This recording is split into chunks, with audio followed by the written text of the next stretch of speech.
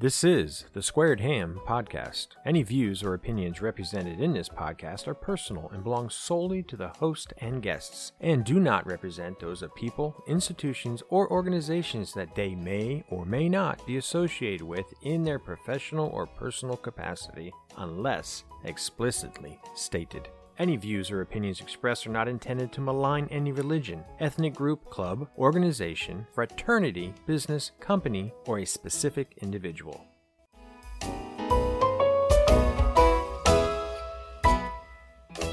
Now, on to the show.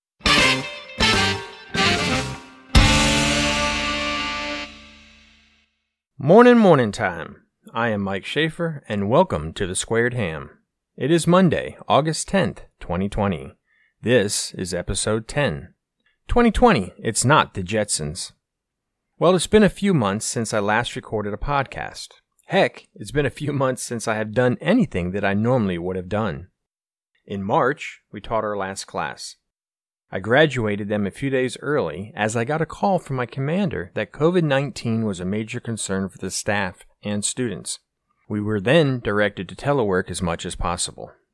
Now, it's 5 months later. I'm still teleworking as much as possible. I've knocked quite a few honeydews off my list, and I've rebuilt or reconfigured the podcast recording setup. We can once again buy toilet paper and hand sanitizer, but ammunition is at an all-time low and almost impossible to find on any shelf anywhere. It is tough to come back to podcasting after such a long break. Not because of want of material. Heck, our government and Hollywood actors are riddled with corruption and pedophilia. Both are collapsing right in front of our faces. Media can't be trusted. Professional athletes are taking a knee in all sports and losing fans. Media would much rather cover this, obviously, than the pedophilia. Statues are being torn down. History is being erased. Restaurants and stores have closed.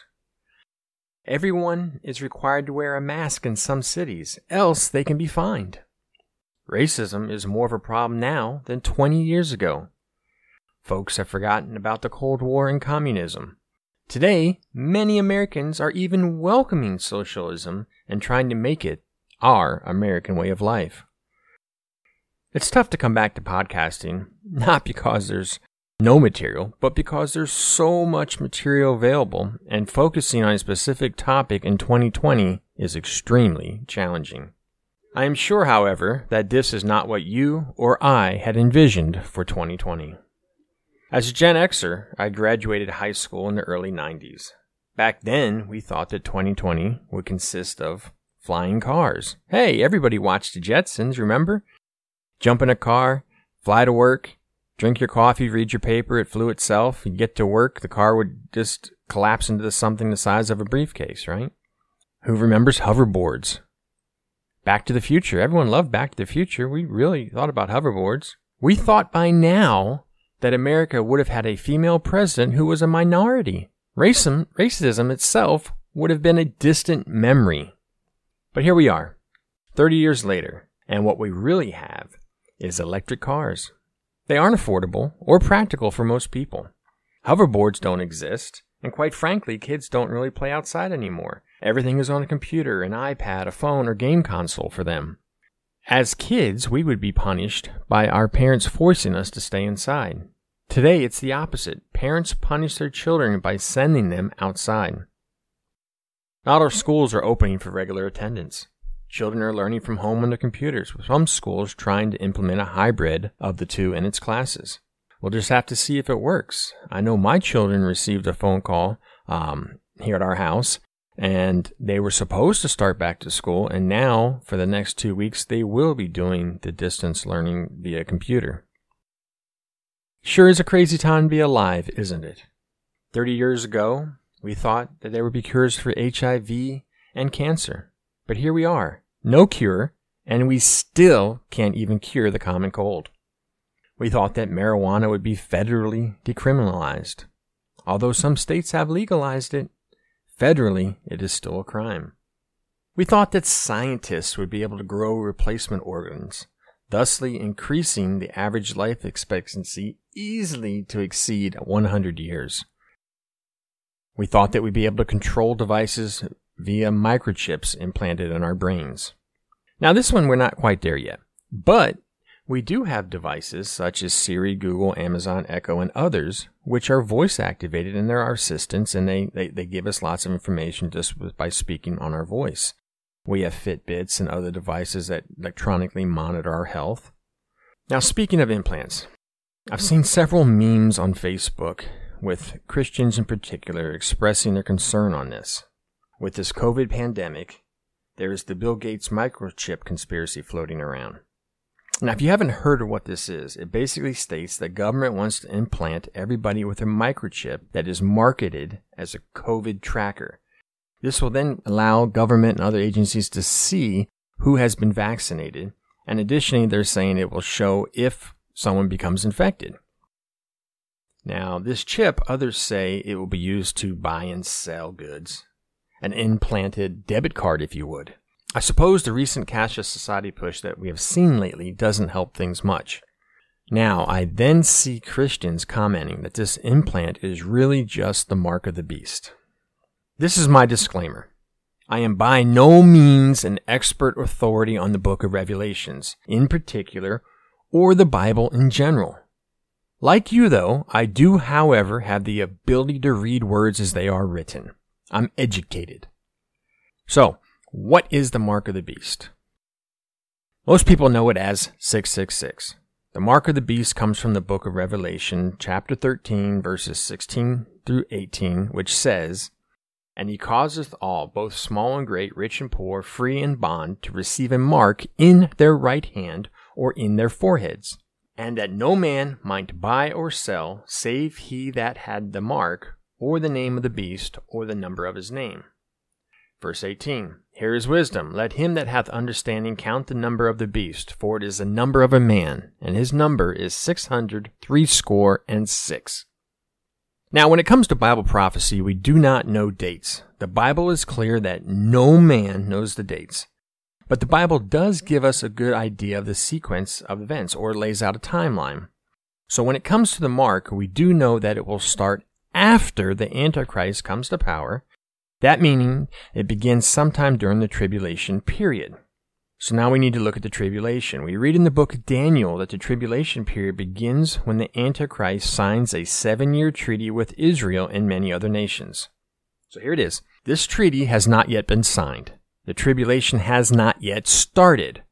We therefore know the mark of the beast is not coming today. Let me say that again. This is not the mark of the beast today. So these fanatical Christians that are out there saying it's the mark of the beast, dig into your book, read your Bible, and you're going to know that not today is this the mark of the beast. In researching, I have found that many Bible scholars believe the mark will be mandatory starting at the midpoint of the 7-year tribulation. So what will the mark of the beast be in the form of? What will it be? We don't know. Maybe it'll be a computer chip, maybe a tattoo, maybe a barcode, or something completely foreign to our thinking that we have yet to discover. Moore's Law basically states that technology doubles every 2 years and the cost is halved. So keeping Moore's Law in mind when it comes to computers and technology, this mark coming, as Christians say it is, might be something that we haven't even fathomed yet or don't even know how to describe because it has not yet been invented or released to the public. So a couple things we need to look at, though.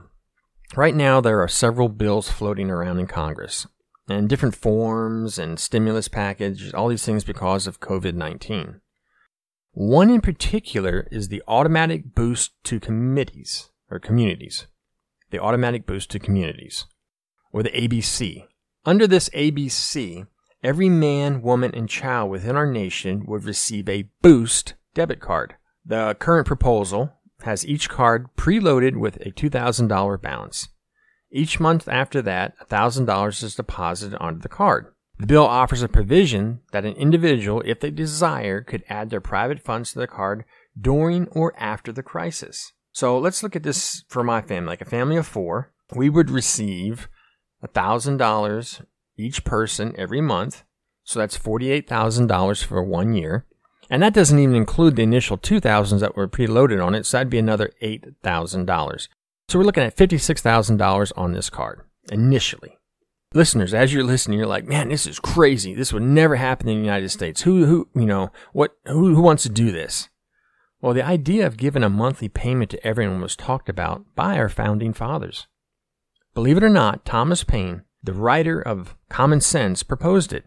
He actually called it this plan, not with numbers and things, but the concept. He called it the citizen dividend. Would you know that a universal basic income plan passed the House while Nixon was president? The bill failed in the Senate when Democrats actually thought the payments weren't high enough. Not that it was a dumb idea, just that it wasn't enough money. Recently, Andrew Yang, who ran for the Democratic nomination for president, said the UBI, this Universal Basic Income Plan, was the foundation of his campaign. This is today, folks. This is things that are happening. On the religious front, recently, the Pope called for a worldwide universal basic income. This was April. So this idea has been simmering for centuries. It's not new because of the virus. It's just the virus is causing it to surface more. Looking back at this initial plan, if we were to get this boost card, folks would probably deposit personal funds onto the card, if for no other reason than to make it easier to keep track of all their finances. So now that this card's being used by mostly everybody, the next logical step for government or the establishment would to be establish, or get rid of cash. And maybe even possibly move to a cryptocurrency or something, the value of the dollar. That could be a whole other topic right now. But as they move to this electronic or e-based cryptocurrency, if you would, very possibly you're going to have more cyber hacking, right? You're going to have more attacks put on from other folks. To prevent the cyber theft and hacking, maybe putting a mark in everyone's right hand or forehead would be what? The next logical step. So is Bill Gates' microchip or a government debit card for COVID the mark of the beast? As I said earlier, no, it is not the mark of the beast. Could it be paving the way? Maybe. Here we are, 6 months into the COVID pandemic. Many folks are out of work, the stock market is extremely volatile, and government has only passed the CARES Act a few months ago. Friday was the deadline for Congress to pass a second act. It didn't happen, as both sides couldn't agree. Yeah, big surprise there, right, folks? Our president did sign an executive order to continue with a partial unemployment supplement and some tax forgiveness for others. So we'll see what happens with that. Already, Nancy Pelosi and other Democrats are screaming that they're going to try to shut that down. So only time will tell. In the next weeks, months, whatever, we'll know maybe how this plays out. So in this troubling time, we have little certainty of our future. Life as we knew it, I'm afraid, is forever altered. Stay safe, my friends, and take care of your loved ones as you see fit. As for me and mine, I will love my family more now than ever. I'll bow before no man, and I'll only kneel before my God. Well, that's the show for today. I'd love to hear from you on what your thoughts are. Comments and concerns can be emailed to thesquaredham@gmail.com. Again, that's thesquaredham@gmail.com. Thank you for listening, and until next time, remember, you can spend your time searching for light, or you can become the light.